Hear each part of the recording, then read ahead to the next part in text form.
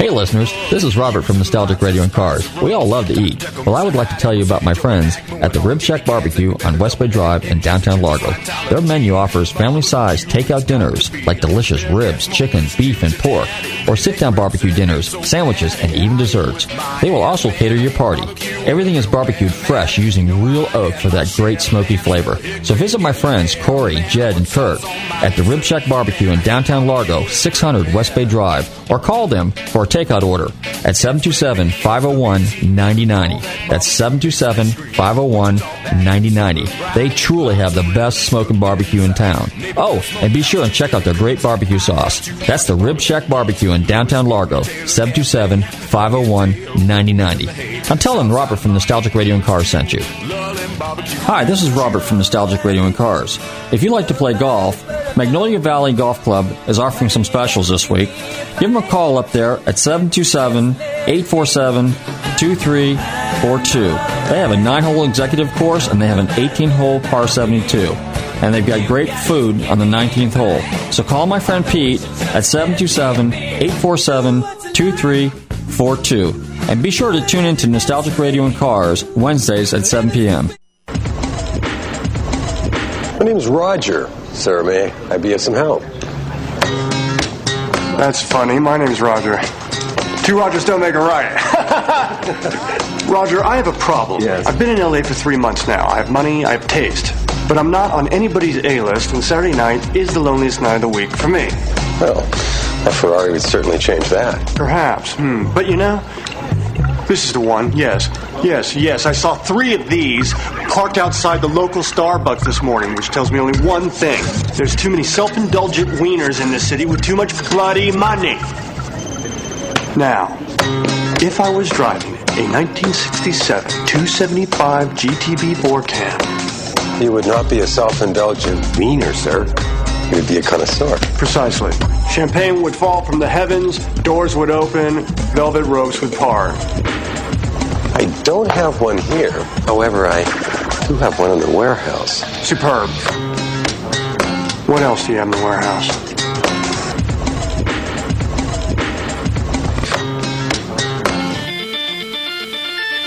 Hi, I'm Lauren Fix, the car coach, and you're listening to Nostalgic Radio and Cars.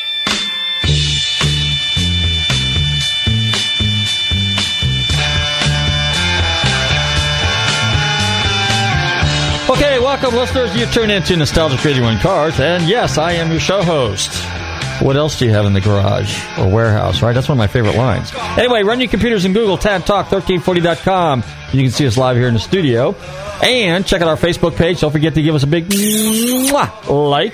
If you've missed any of our past shows, don't forget. You can also go back to our website, GulfstreamMotorsports.com, and check out our podcast page, Nostalgic Radio and Cars.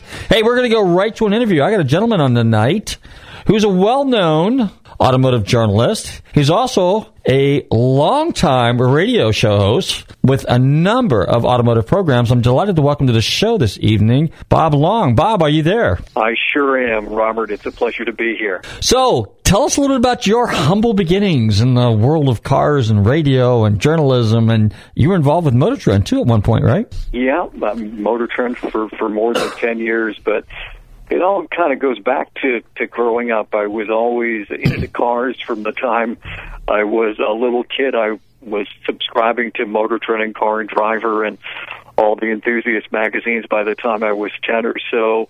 My parents, I was an only child, they liked cars. They had a T-Bird was our family car, so growing up I had a 68, the family did, a 68, a 71, a 73, a 79, 82, 85. And I used to hang around the Ford dealership quite often, and a lot of the salesmen used to say, like, you want to know what's coming up, what's going to be new with cars, don't ask us, ask that kid, because I read all the stuff and really soaked it up. But the thing that I've been very fortunate to do, Robert, is kind of blend my two passions together. As you said, I'm a lifelong radio guy. Been doing it since the age of 17, so more than 30 years, and I've done music radio, I've done sports radio, but for the last 20, I've done talk radio, and in particular, I've been doing automotive radio. So it's been melding of two passions. Jumping back to the Thunderbirds, the 67 or 68 and the 71, were those four-door cars by any chance? No, I wish they were, collectible-wise, but no, all the ones that my parents had were coupes. But I do remember those four-door T-Birds, and nowadays those are worth some pretty decent money. Yeah, the suicide door cars, they're cool. And I'm very pleased that you're a Ford guy because I'm a Ford guy, so that makes me, you're right at home here. You're very welcome anytime. Very good. So, go ahead. As a journalist, just to give you an overview of some of my radio shows, I started a radio show called Auto World, which I still do today. I started it actually in 1992 on a network called Talk America Radio Networks, which I also was one of the founders of, and that company got sold in 2002. But over the years, it's been on several different networks, and it's expanded from a 1 hour, once-a-week show to now, I do believe it or not, 7 hours every week on the weekends of all automotive radio under the umbrella of Auto World. But before that, I've been doing Auto World all along, but I worked for Motor Trend for 10 years, both as a radio host. I was also a writer. I had a blog called Radioactive in like 2009, 2010, and I was a streaming TV host at a couple of events. So that was, a real highlight, being able to work for Motor Trend. I also worked with Barry McGuire, the Car Wax guy, on a radio version of his popular television show called Car Crazy. So I've done that show. I did a show for about a year and a half, underwritten by the Haggerty Insurance folks, which is called Inside Classic Cars. And that was going really well until the bean counters came in and do the things that bean counters do in the troubled economy of a couple of years ago. And I've also done a program called Motor News Weekly, which is kind of an offshoot of the Motor Trend brand. So I've been doing a lot of automotive radio, and writing-wise, I, of course, wrote for Motor Trend, but as a freelance writer here in 2014, I write for CarsDirect.com, I write for Edmunds.com, I write for a cigar magazine called Cigar Advisor, and I just was named the automotive editor of a really cool up-and-coming website called EpicTimes.com. Interesting. Now, when you're doing these writings, is most of the stuff on contemporary cars, or is a lot of it vintage as well? For the most part on contemporary cars. When I get a chance to write for the cigar magazine, that's when I get a chance to write about classics.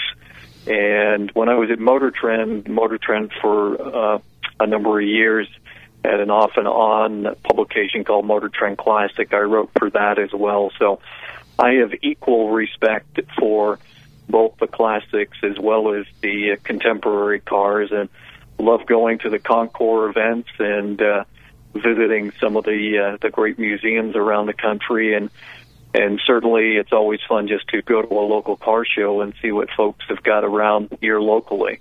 What do you have in your stable? You got anything classic, anything cool? Before I was married, I did. Okay. I still have one. I have one remnant. Over the years, I've owned a lot of Mustangs, and I've owned a couple of Corvettes. We won't hold that against you. No, don't. Definitely. I have a friend that works for Shelby, and he's the same way, into all things Shelby, but he also has a soft spot in his heart for Mustangs. So right now, I still own a Corvette, dare I say it, a 98 Corvette that I bought new back in 1998. Still has pretty low miles on it, and it's been tweaked out with some aftermarket exhaust and other upgrades. But Mustang-wise, I had a 79 Mustang Pace car that I kept for more than 20 years. I've had other Mustangs. I had a 65 Mustang. I had a 68. I had a 69. I had a GT500 from '69, and I had one of the big ones there from the early '70s. I had a '73 Mach 1, but hardly the Mach 1s of the late '60s. Well, interesting. I'm a big Shelby fan. Now, you mentioned Shelby. I was looking through some of the people that you've interviewed. I see you've had John Fitch on, which I really tried to get him on. Unfortunately, he passed away. Casey Kasem, that's kind of interesting. Is he in the cars? Yeah, that picture that's on my website, boblongradio.com, was taken actually in Casey's driveway. And being a lifelong radio guy, and I did spend my time in music radio in the beginning, he was always one of my heroes. And through a friend who is also an automotive radio car host, he's kind of a fix-it specialist. I call it a dirty hand show, because he's an ASC certified mechanic. He knew where Casey lived, and I called him up and told him who I was, and I told him what I was driving, and I went over to his house and got a chance to meet him in person and take a picture with that Plymouth Prowler, which was a pretty low production vehicle, but the one that I had that particular day was tweaked extensively by the Paxton supercharger people and had a lot of custom features as well. But yeah, he was definitely into cars. Well, that's super. And then Gallagher? Now, that had to have been a riot because he's a comedian. So tell us about that interview. Yeah, no, that's anytime you interview a comedian, it's always interesting. And, I was afraid he was going to start smashing my radio equipment. That was my biggest fear. But he behaved himself, and, come to find out he has a great passion for cars as well. Adam Carolla is another gentleman that I've interviewed a number of times, and he, of course, is a comedian and has dabbled in both television there with Jimmy Kimmel on The Man Show, and still is a writer on the present Kimmel Show, and is kind of the king of podcasting. He's always a fun interview because he's a little bit crazy, and get me in the right mood, I can be a little bit crazy. So the two of us together can be quite dangerous. That was a lot of fun, and musicians are a lot of fun because being a guy that loves, kind of grew up with classic rock, 70s and 80s are my specialty, to meet a lot of musicians who are into cars and to become friends with them is just a dream come true. I'll tell you a story that blew me away, and it happened in the year 2000. I was not quite I was doing news on the Motor Trend radio show. I hadn't been named host of it yet, but I was the news guy and also the substitute host. And there was a Concorde, there still is, out on Rodeo Drive, and it was celebrating 100 years of automobiles. They had one car from every year from 1900 to 2000, and they had celebrity judges, and Billy Gibbons was one of the judges. And I went up to him, just trying to get a liner from him or just a brief interview, just, I'm Billy Gibbons and you're listening to Auto World, something like that. But I had the shock of my life, and I still have it on record, because I had a little mini disc recorder back then, and I went up to him and I said, Mr. Gibbons, I'm a syndicated radio host, Bob Long, and would you mind if I, imposed on you for a few minutes for an interview? And he had a whole entourage with him, and he said, in his Billy Gibbons voice, which I'll try and imitate, but it was like, man, you're Bob Long. I can't believe it. I listen to you all the time. He said, really? Yeah, so I was known to Billy Gibbons, which was just shocking, and he has gone on to become a close friend of mine and quite an incredible automotive historian as well as musical historian, and a guy that, of course, ZZ Top's, fame in the 80s came out of the modified hot rods, the Eliminator, which is in the Rock and Roll Hall of Fame, and Billy has got another amazing vehicle called the Cadzilla. He's got a Thunderbird called Mexican Blackbird, which is a ZZ Top song. but he's into all kinds of customs and really knows his stuff. You also interviewed a couple of legends, Jackie Stewart and John Fitch. Tell us about Jackie Stewart real quick. What was that like? Yeah, that was a real dream come true. I was on the launch of a Jag product, the XJ, and I was with Motor Trend at the time. And, one thing being associated with a name like Motor Trend is you tend to get a lot of respect when you go to these meetings of journalists and new vehicles. And so I had the pleasure of driving with Jackie Stewart for half a day. He drove half the way and I drove half the way, and that was a little daunting, having Jackie Stewart sitting in the passenger seat kind of critiquing my driving nonetheless. But he was a true gentleman and, actually kind of shy, which I didn't expect. But a really good guy and extraordinarily passionate about all things motorsports. And, he was a great broadcaster. I remember him, doing a lot of ABC stuff back in the day. John Fitch was a regular, as I was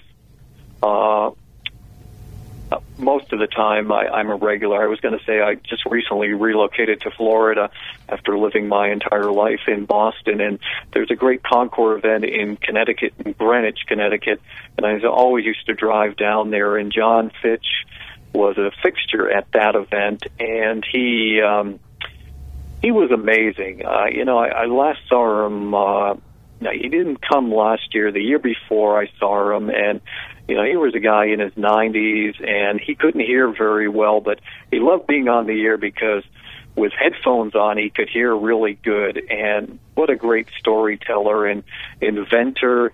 He actually invented the things that we all take for granted on highways, these what they call Fitch barriers. On a major highway, you'll see these big containers filled with water, which basically, if somebody's going to plow head-on into a guardrail, he actually invented that. And he was just a really modest guy and just a wonderful storyteller about the early days of racing and Mercedes in particular.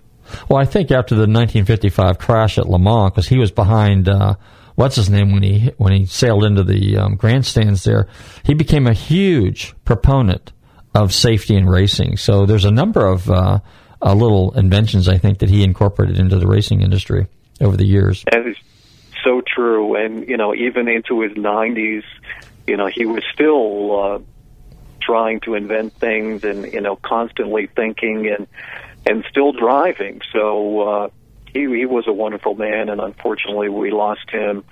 And he's the kind of guy that I don't think you'll ever see anybody with a resume like him, somebody that was a fighter pilot in World War II and actually, was bombing Nazi Germany, and then to turn around and be an American on the Mercedes-Benz racing team in the 1950s, not that long after World War II. What a great story.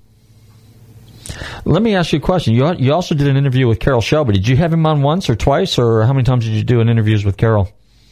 Probably 10 times. Really? I'm very, very fortunate. I only had him on like you're having me on for a long period of time, maybe once or twice. Most of my encounters with Carroll were at major events like the Detroit Auto Show, North American International Auto Show, AKA, or the New York International Auto Show. And, he was great. I have some wonderful sound bites with Carroll because Carroll always spoke what was on his mind, whether you liked it or not. And he was very complimentary of my work. And I remember him saying, Bob, you're one of the few guys in this business that actually knows what he's talking about. So I'll always treasure that. And, I remember the Ford GT Supercar, which was unveiled for 2004, the 100th birthday of the Ford Motor Company. It was only produced there for a few years, but Carroll had a major role in that. He was so proud of the the latest rendition of the Shelby GT500. He was very proud of the Shelby I's version of the Ford Focus ST as well. But yeah, very outspoken, and if there ever should be a movie made about somebody should make a movie about Carroll. You know, it's funny you mentioned it, but I believe there's a guy in your town now, Orlando, who I actually ran into him at one of the festivals of speed events. I think he's talking about doing that. So I'll have to put you in touch with him. Yeah, no, that would be great. Let me ask you a question. Who do you still want to get on your show? I mean, there's got to be some real serious legends out there that you'd love to interview yet, which is what I'm working on, too, because you want to get them before they move on to the great racetrack in the sky. You're not kidding. You know, who haven't I talked to that I'd love to talk to? Let's see. For whatever reason, I have never spoken to Lee Iacocca. That is somebody I would like to talk to just about the launch of the original Mustang. That would certainly be a treat to get him on the show. I also would like to get... I've been very, very lucky to interview a lot of my bucket list, so to speak. But Denise McCluggage is another person that I've never been able to do a long form interview, and I'm like you, I like to do 30-minute, hour long interview. It's to me it's much better, and you learn a lot more about the person. But Denise McCluggage is a really interesting lady, and in the Motorsports Hall of Fame, the Automotive Hall of Fame, kind of a pioneer in writing in automotive journalism, and an incredible race car driver too. So I would like to get Denise. So I would say Denise and Lee Iacocca probably at the top of my list right now. Plus some of the racers. I've never interviewed Don Prudhomme and Tom McEwen, and I haven't seen that movie yet, but those guys would be a hoot to get on. As far as racing, are you a big racing fan? And if so, do you like road racing? Do you like drag racing, NASCAR? Share that with us. Yeah, I respect all types of racing, and I don't claim to be an expert in any form, but I think that I personally like drag racing. Personally, I also like road racing. The NASCAR, I don't follow as well as I should, but I certainly have a great respect for those guys. The Formula One folks, I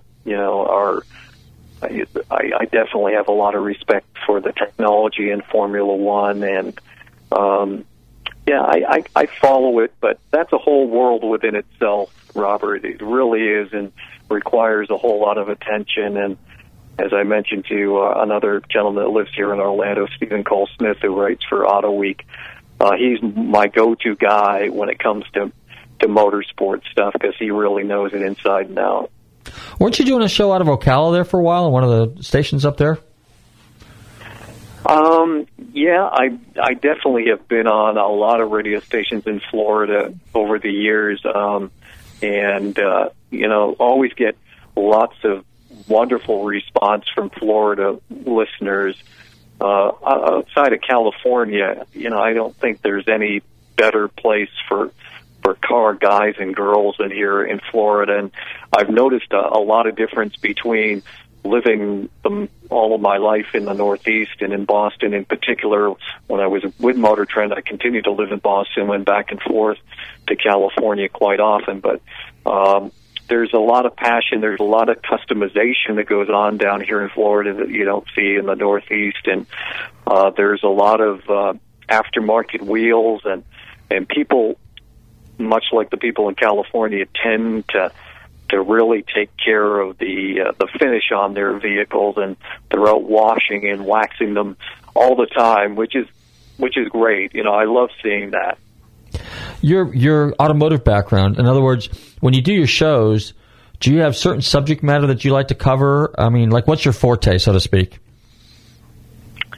Well, my show Auto World is all-encompassing, so I do everything from new cars to classic cars to new automotive products to event coverage, whether it's Concours events, whether it's big automotive shows, like I'll be going to the New York International Auto Show. That's one of the big four for journalists for new car introductions. But every week is kind of a potpourri of stuff. And I also like to interview authors and experts on various subjects. And I recently had Donald Farr on, who wrote the book about the Boss 302 Mustang, both the classic one and the one that ran for a couple of years recently. So I like to talk to authors. I love to talk to the celebrities when you can get them on, which isn't an easy thing to do, especially to get them on live. But I also tap into some of my friends who are experts. There's a gentleman who's the collector car market editor for the Kelley Blue Book, Phil Skinner. I love to get him on and just open up the lines and have people call in and, you know, either get a free estimate of value on their classic car or get advice if they're in the market for perhaps a first classic car, you know, what would be a good fit, or if they want to torture themselves, and a lot of people do, if they want to call up and say, you know, I owned a 1971 Hemi Cuda, how much would it be worth today? Because I sold it for $3,500 in 1977. So, and I love automotive stories. There's a gentleman, I don't know if you've ever interviewed, Tom Cotter, who's written a series of books.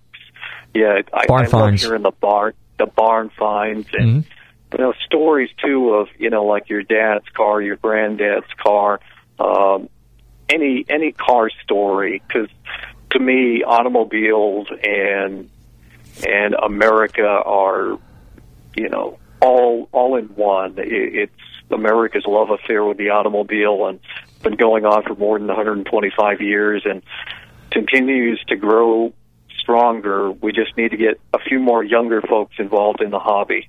Well, you know, they say baseball, apple pie, and Ford, you know, right? That's right. Well, now, very good. What was your first car? Mustang. My first car actually was, I hate to say it, but my first car was, or drum roll, a 1977. So we're talking Mustang, the much not loved Mustang 2, but it was a 302 V8, and it was cool in that it was black and it had really tricked out wheels, but you know, a 302 with a 2-barrel carburetor, I think it had 140 horsepower. You know, it was pretty lame. Even when Ford brought back the GT in '82, it only had 157 horsepower. It's a far cry from what we had in the '60s and what we have nowadays. Well, it's interesting you mentioned that, because a gentleman I got coming on here in the next, week or two is Jack Talnack. Jack Talnack was, at one point, he was vice president of Ford, the design program. And Jack, his big claim to fame, even though he started in the late 50s with Ford Motor Company, but he worked on the Mustang, the original Pioneer project, the 64.5 car. But his big claim to fame was he brought the 79 Mustang to fruition, the Fox body car. So that's kind of cool. That'll be exciting. That would be great. And I owned the pace car version of that again with the 5-liter V8. And that was a great car. And really, that Fox platform architecture ran until 2005. They did a significant upgrade in the mid-90s. But truth be told, it was still running primarily on Fox stuff. What's your thoughts on the 05 Mustang? I mean, I'm a huge fan of the 05 to 09 Mustangs. I think that's a great car. Yeah, I love all the Mustangs from 05 up. I mean, they're just wonderful. And what turned you off with the 2010s, the styling revisions, or? Yeah, a little bit. The Toyota Celica look that they put on there. You know, remember 78, 79 Celica GTs? Yeah, I sure do, yeah. They tried to emulate a Mustang, and that's kind of what they did on the new. Although the 2015 Mustang is stunning. It is. I've seen it in Detroit. Hopefully I'll get to sit in it in New York. I can't wait for that, and can't wait to get back on your show real soon. Well, I know you got to go because you're geared up to do another interview, and I want to thank you very much for tuning in. Our guest this afternoon, our first guest, was Bob Long, syndicated radio talk show host, automotive journalist. Great guy, right here in our own backyard now. Welcome to Florida. By the way, I got your lady friend coming on in a few minutes. I got Barbara Terry coming on. Hey, that sounds great. Thank you so much. But, Bob, go ahead and plug your website one time, and then I know we got to let you go, and then we'll catch you on a flip-flop here sometime. Sure. It's AutoWorldRadio.com. www.autoworldradio.com. Thanks so much, Robert. Okay, take care. Thank you very much, Bob. Good luck to you. Okay, bye. Hey, you're tuned into Nostalgic Radio Cars. I think we're going to do a commercial break, and then we're going to throw something on the turn-em-up table. We're going to go round and around and around. We got a nice classic song coming up. And, of course, this past weekend, we had up at Crystal River with our good friend Artie and Frank at Soundstage.net. They put on this great concert up in Crystal River called the Crystal River Rib Fest. And, of course, they had a number of bands there. But most importantly, Molly Hatchet was there. So let's go and play a cool Molly Hatchet song. You are tuned into Nostalgic Radio and Cars. Don't go away. We have another guest coming on in a few minutes. And some updates. Take care, guys. Oh, listen to my story. Life is getting stranger, baby, as I travel along. People don't know the difference no more between right and wrong.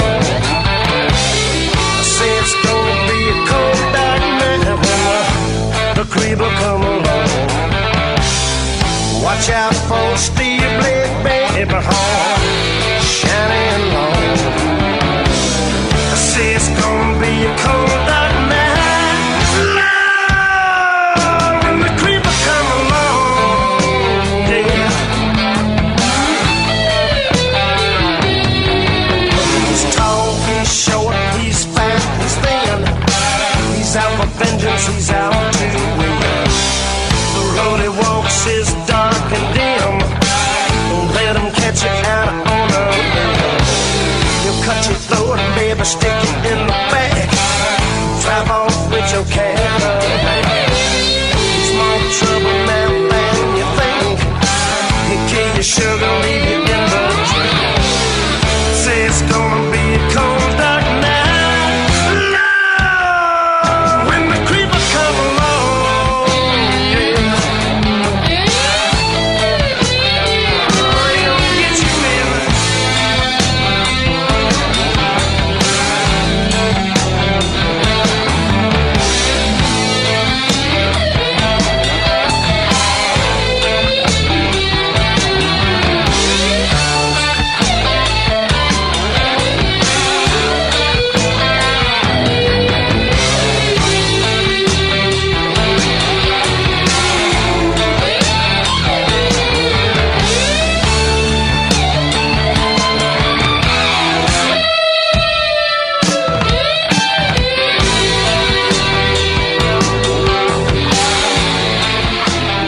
Hi, this is Shirley Cha-Cha Muldowney, and you're listening to Nostalgic Radio and Cars.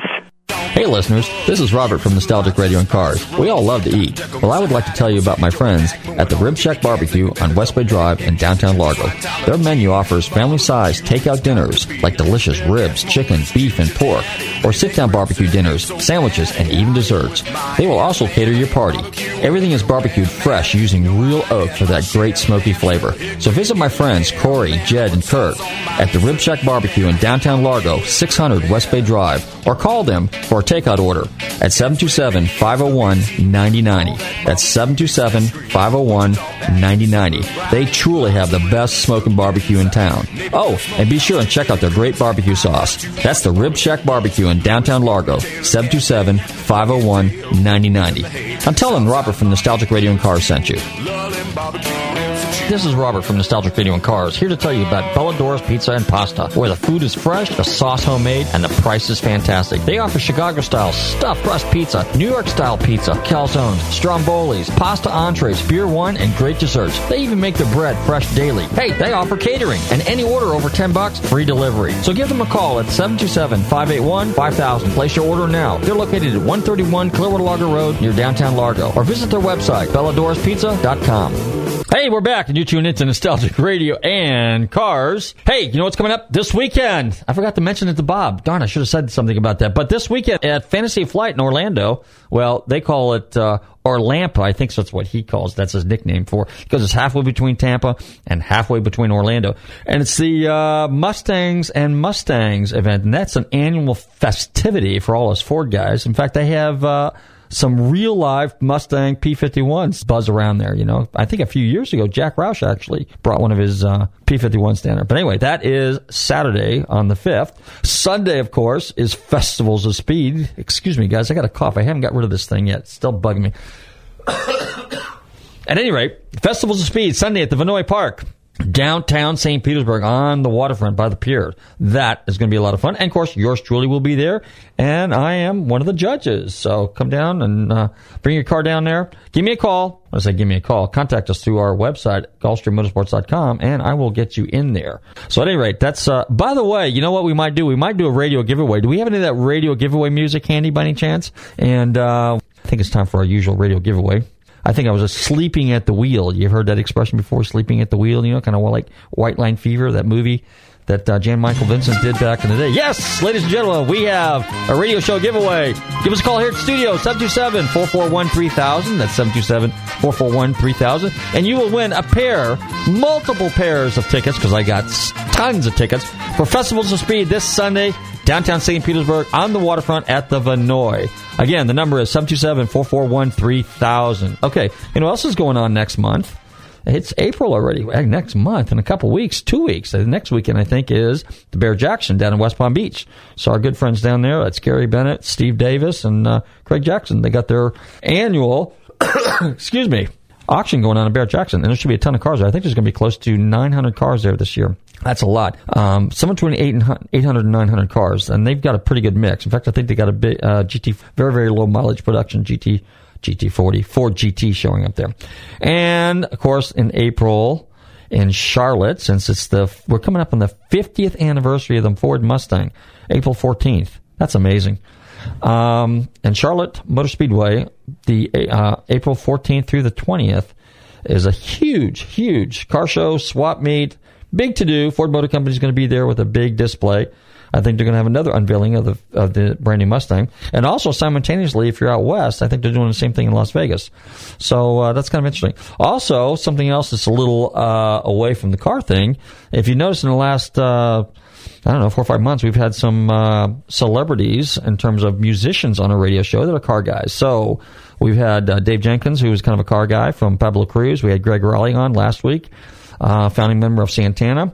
And in a couple of weeks, we've got Andy Powell coming on. Now, he is one of the founding members and guitarist and lead vocalist for Wishbone Ash, another 60s, 70s band. So he will actually be here in St. Petersburg at the Ringside Cafe on April 18th, I believe. So, but check our calendar, the events page at GulfstreamMotorsports.com, and all the info is there. And then in May, the Doobie Brothers are going to be here. So we're working on a possible interview with one of the founding members of the Doobie Brothers.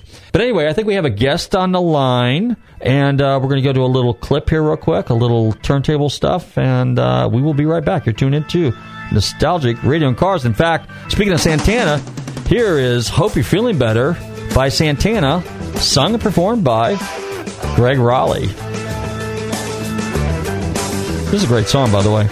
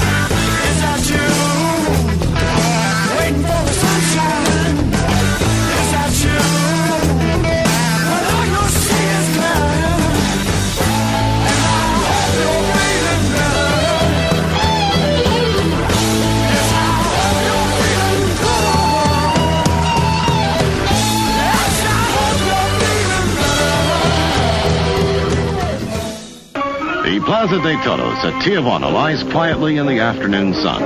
125 miles to the north is metropolitan Los Angeles.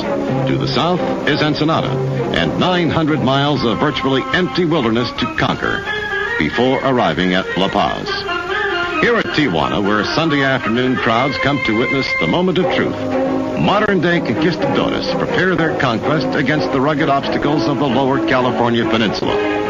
Their weapons for survival are spare gas, spare tires, extra parts, canned food, and aerial maps.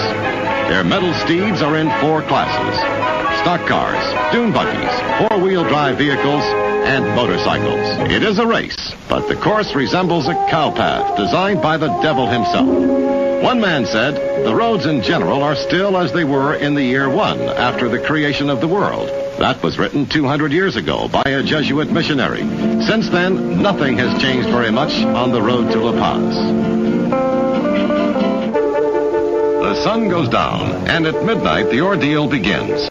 Vehicles in class rotations start at 2-minute intervals. Two-wheel drive passenger cars and trucks, standard four-wheel drive units and buggies, modified and non-production vehicles of all types, and motorcycles.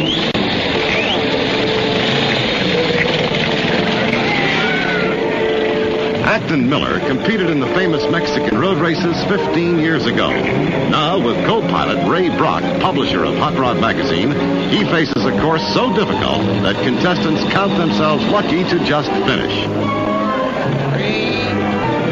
Mary McGee and 2 other women take up the challenge of the road to La Paz.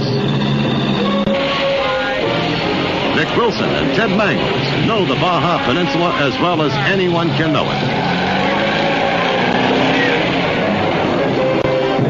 George Hurst's much-publicized Baja boot was designed and built for this race.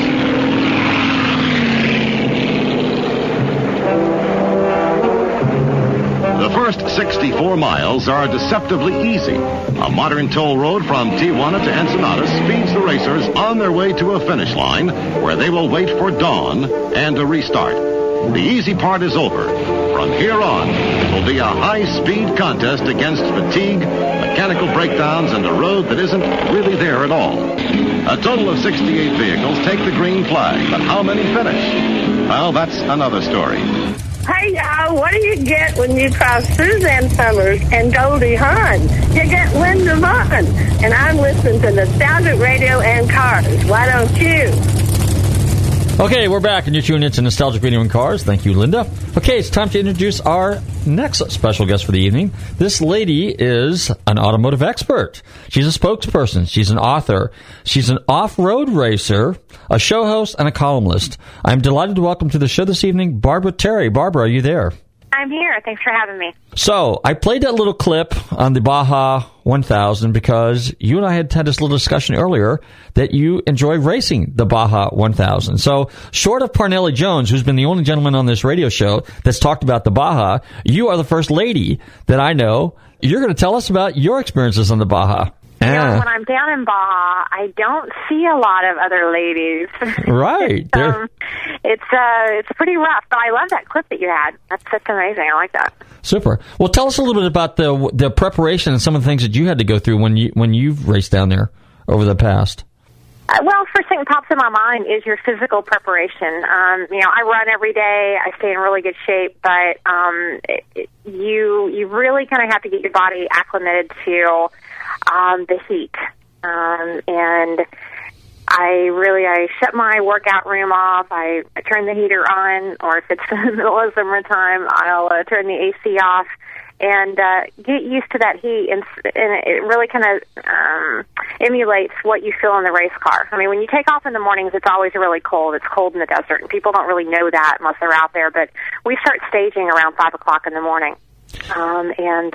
It's just bitterly cold, and you're in a vehicle without a windshield.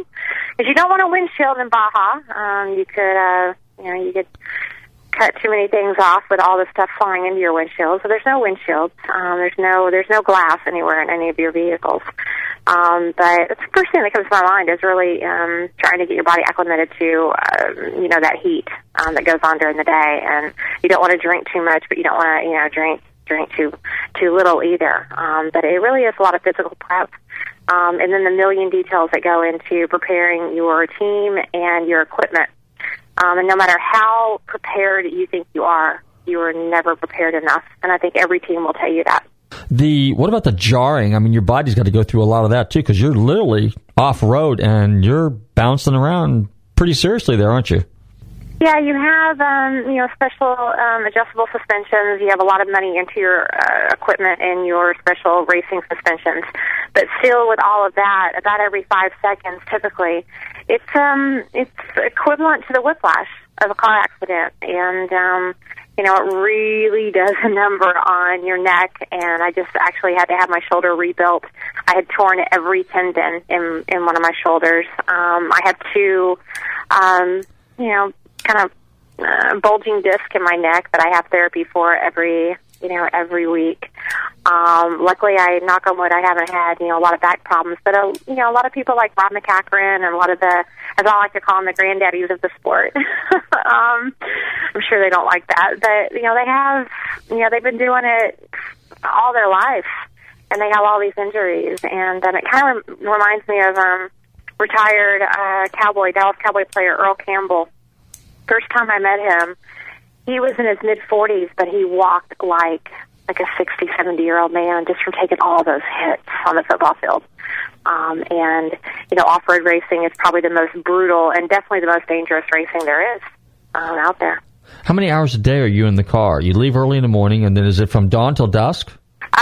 With the 1,000, you pretty much have a little over 40 hours to finish it.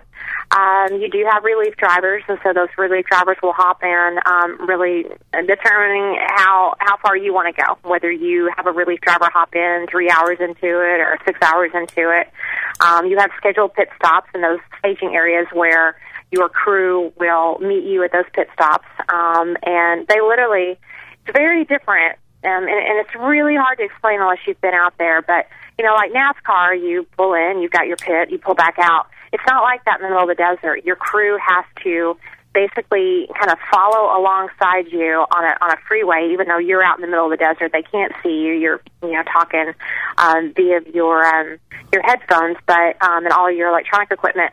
But they have to take the trace trucks off of the highway, or I wouldn't really call it a highway. It's kind of like a dirt road in Mexico. But they have to meet you kind of in the middle of the desert at certain determined spots. I know it's really hard to explain, but. So you can get out whenever you want, have a relief driver hop in. I like to stay in as long as I can. I'm typically good for about 6 hours, and then I got to get out. Then you follow your car, and if it makes it that far, over 50% of the vehicles do not finish the race. It's not only brutal on your body, but it's brutal on the equipment. Really brutal. What type of spares? Well, let me ask you this first. What kind of car do you use, or what kind of vehicle are you driving? Truck, a car? Buggy, and tires. I've always, and it's funny because a lot of the guys will run like General Tire or BFGs. I've always run Goodyears, and I've never had a flat. Where a lot of my buddies, on the BFGs will have flats, and you'll hear of this and that. And they used to make fun of me when I would show up with my Goodyear MTRs, but they don't do it anymore. But there's different types of terrain. There's really sharp rock, there's boulders, there's straightaways, there's silt, which, if you're not really good at driving in silt, you're going to get stuck. Luckily, I've never been stuck in silt somehow. I don't know how, but it's almost like really fine sand and almost kind of quicksandy, at certain spots. So let me get this. So you drive basically like a rail buggy? Is that what it is? Do I have that right? Yeah, nothing that you would go to your sporting goods store and buy. Nothing along the lines of that. Basically, it's about $80,000 in the equipment. So it's very pretty tech to the terrain. Again, the suspension is completely rebuilt. It's completely adjustable suspension. All of the safety equipment is very expensive. And then you have tubing. You have tubing completely encasing you, with it on the inside before the panels go on. And the panels are basically your metal panels that you put all of your logos and stuff on, all your sponsor logos. Okay. So, what kind of power plant do you have in that buggy? It's a Volkswagen engine. A Volkswagen. Most all buggy. Yeah, most all buggy classes actually run with a Volkswagen engine, and it's really cool too because there's a lot of locals that will enter the south of the border races, like the 500, the 1000, and there's actually a Beetle, like a Volkswagen Bug like class within that series. You don't see a lot of that class north of the border races, but it's a lot of those guys will drive that. It's really cool to see, families get involved. Oh, no kidding. Well, now that being a Volkswagen, which obviously I'm assuming it's air-cooled, right? Unless you get some sort of water injection on it or water cooling system on it, but I guess you don't need it, really. So the reliability of the Volkswagen and, of course, the lightweight, that ought to scoot you along pretty good, right? It does. I think the fastest, and you don't want to go too fast because at any given time, that's what your navigator is supposed to do, but my navigator's actually almost killed us numerous times.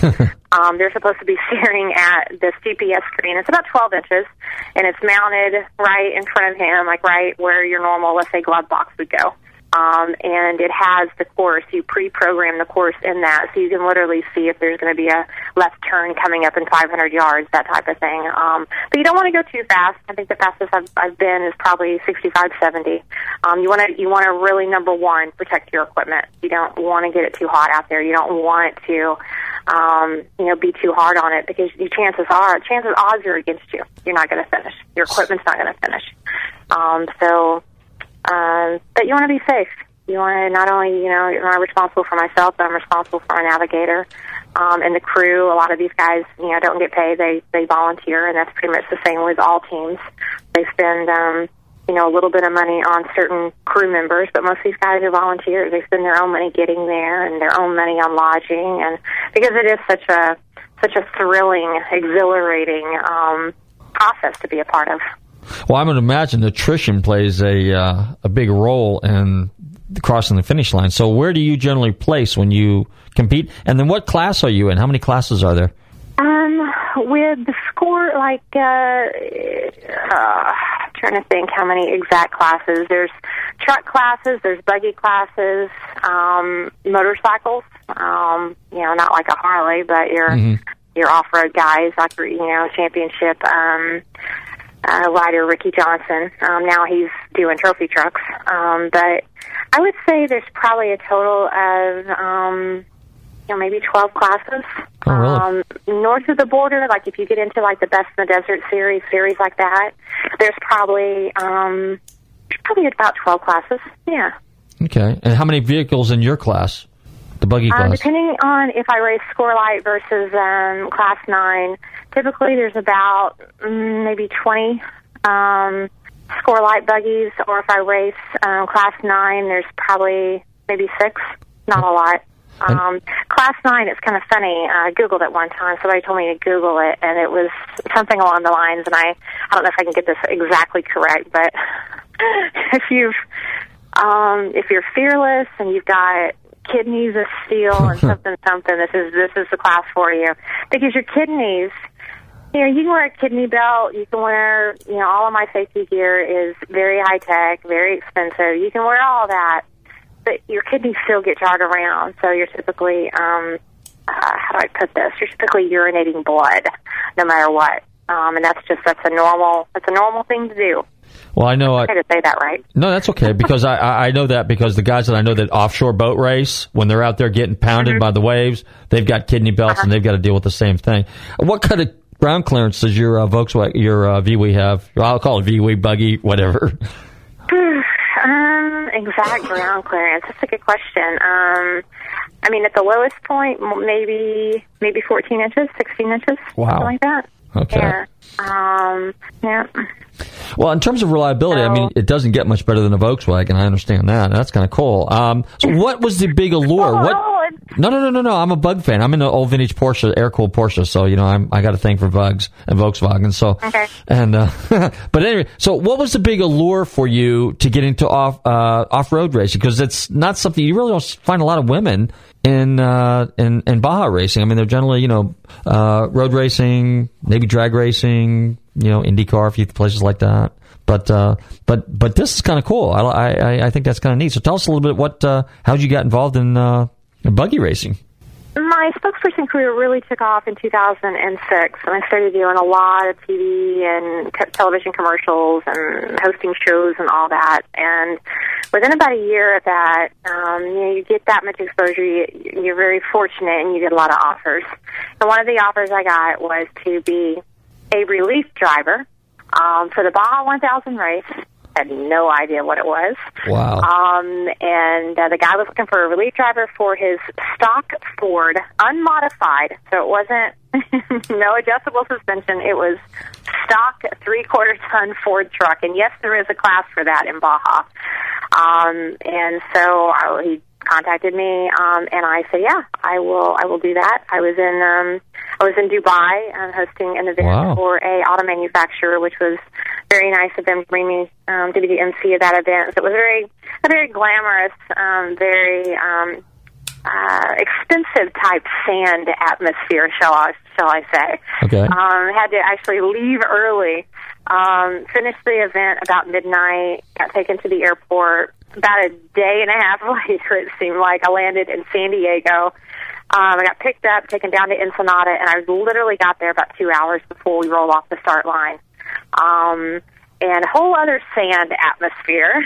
It was like, wow. I mean, is this what you get with a day and a half? Actually, it wasn't even a day and a half. It was like the next day. But as soon as I got there, I was told that the main driver didn't show, and I was going to start the race. Wow. I was like, oh my God, I hadn't really had any sleep. I was tired. I was told, oh yeah, 48 hours of this. And get in, and here, meet your navigator. And sorry, he doesn't speak much English. Like, oh my God, okay, seriously. So, and of course, I didn't do any pre-running. Your teams will go down there the week before, as you know, and they'll do pre-running, and they'll do more pre-running, and they will run that course, and they will look at that course. I just got there. Never been there. So I hop in, and of course, we're going at it, and this was probably, I don't know, 9 o'clock in the morning, maybe 10 o'clock in the morning at the time we started. And we were looking for our pit stop about 2 in the morning. We were just, but by that time, you're kind of hallucinating. Like, the middle of the desert, and they'll all say this, it really kind of does mind tricks on you, like a tumbleweed. I would see these tumbleweeds, but the tumbleweeds were literally people running at the truck. But they weren't people, they were tumbleweeds. But something about when you're out there and you're that sleep deprived and it's in the middle of the night, and I mean, your mind really plays tricks. Even my navigator, he saw some stuff that wasn't going on. And so at 2 in the morning, we're trying to find our pit stop, knowing that our relief drivers were going to be there. Finally found the pit stop, no relief drivers. And the truck owner wasn't even there. Jeez. And I thought, this is a nightmare. And of course, you see all these teams with all these crew members and all these people, and it's like, oh my goodness, where are people? What are we going to do? And of course, both of us at that point were exhausted. But we kept going and ended up breaking down. Didn't have anybody to meet us to do repairs. And I remember I looked at him and I said, you know what? I bet you think that I just cannot wait to get home, but I'm telling you what I'm going to do. I'm going to cross over the border. I'm going to stop in San Diego. I'm going to sleep for the night, and then I'm going to call my companies. And back then it was Shell and Fram and Prestone and Goodyear and Pennzoil and Quaker State, all these companies that I was a spokesperson for. And I called them all. I'm like, listen, I want to race Baja races. I want a buggy, because I saw these buggies racing against, you kind of buggy will fly by you, and you're like, oh, I want one of those. And all my companies hopped on board. I promised them that I would do a certain amount of TV and radio before each race. From that point on, I got my own team and bought my own equipment, and was addicted, completely addicted. Wow, that's a great story. Yeah, it's really cool. Neat. Barbara, we're just about out of time. We're up against the clock here. Would you be willing to come on again sometime? I had a ton of questions. I didn't even know we were going to go this direction, but it really was a great story. I truly enjoyed it, and you're the first person that really kind of went into the Baja thing. Would you be willing to do that sometime? Yeah, no, that would be great. I'd like to talk about my publishing company that I just launched. I just published Kenny Wallace's book. I'm getting ready to publish a book about James Brown, and I have a lot of other amazing authors that I'm publishing. And, yeah, I'd love to talk about what's really going on currently in my life, and I really appreciate the opportunity. Super. Go ahead and plug your website real quick, and then we'll say goodbye here. One website, BarbaraTerry.com, and then my publishing website is WaldorfPress.com. Okay, super. Hey, Barbara, thank you very much for coming on. Hey, I want to thank all my listeners for tuning into Nostalgic Radio and Cars. Be sure and tell your friends to tune in every week for the most legendary and fascinating names in motorsports. Don't forget to run to our website, GulfstreamMotorsports.com. If you've missed any of our past shows, you can see those and listen to those and hear those on our podcast, Nostalgic Radio and Cars. Don't forget to befriend us, or I guess friend us, or like us on Facebook. Don't forget, this weekend, Festivals of Speed in St. Pete, Fantasy of Flight, Mustangs and Mustangs. Man, there's just a ton of stuff going on. Everybody stay safe, drive carefully, love your family, and we will see you at some of the car shows.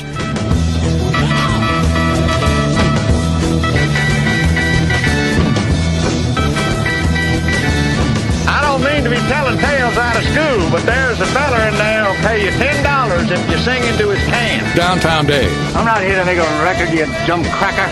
They broadcast me out on the radio. WTAN, Clearwater, Tampa Bay. WDCF, Dade City, Tampa Bay. WZHR, Zephyr Hills, Tampa Bay. Listen. You dumb cracker.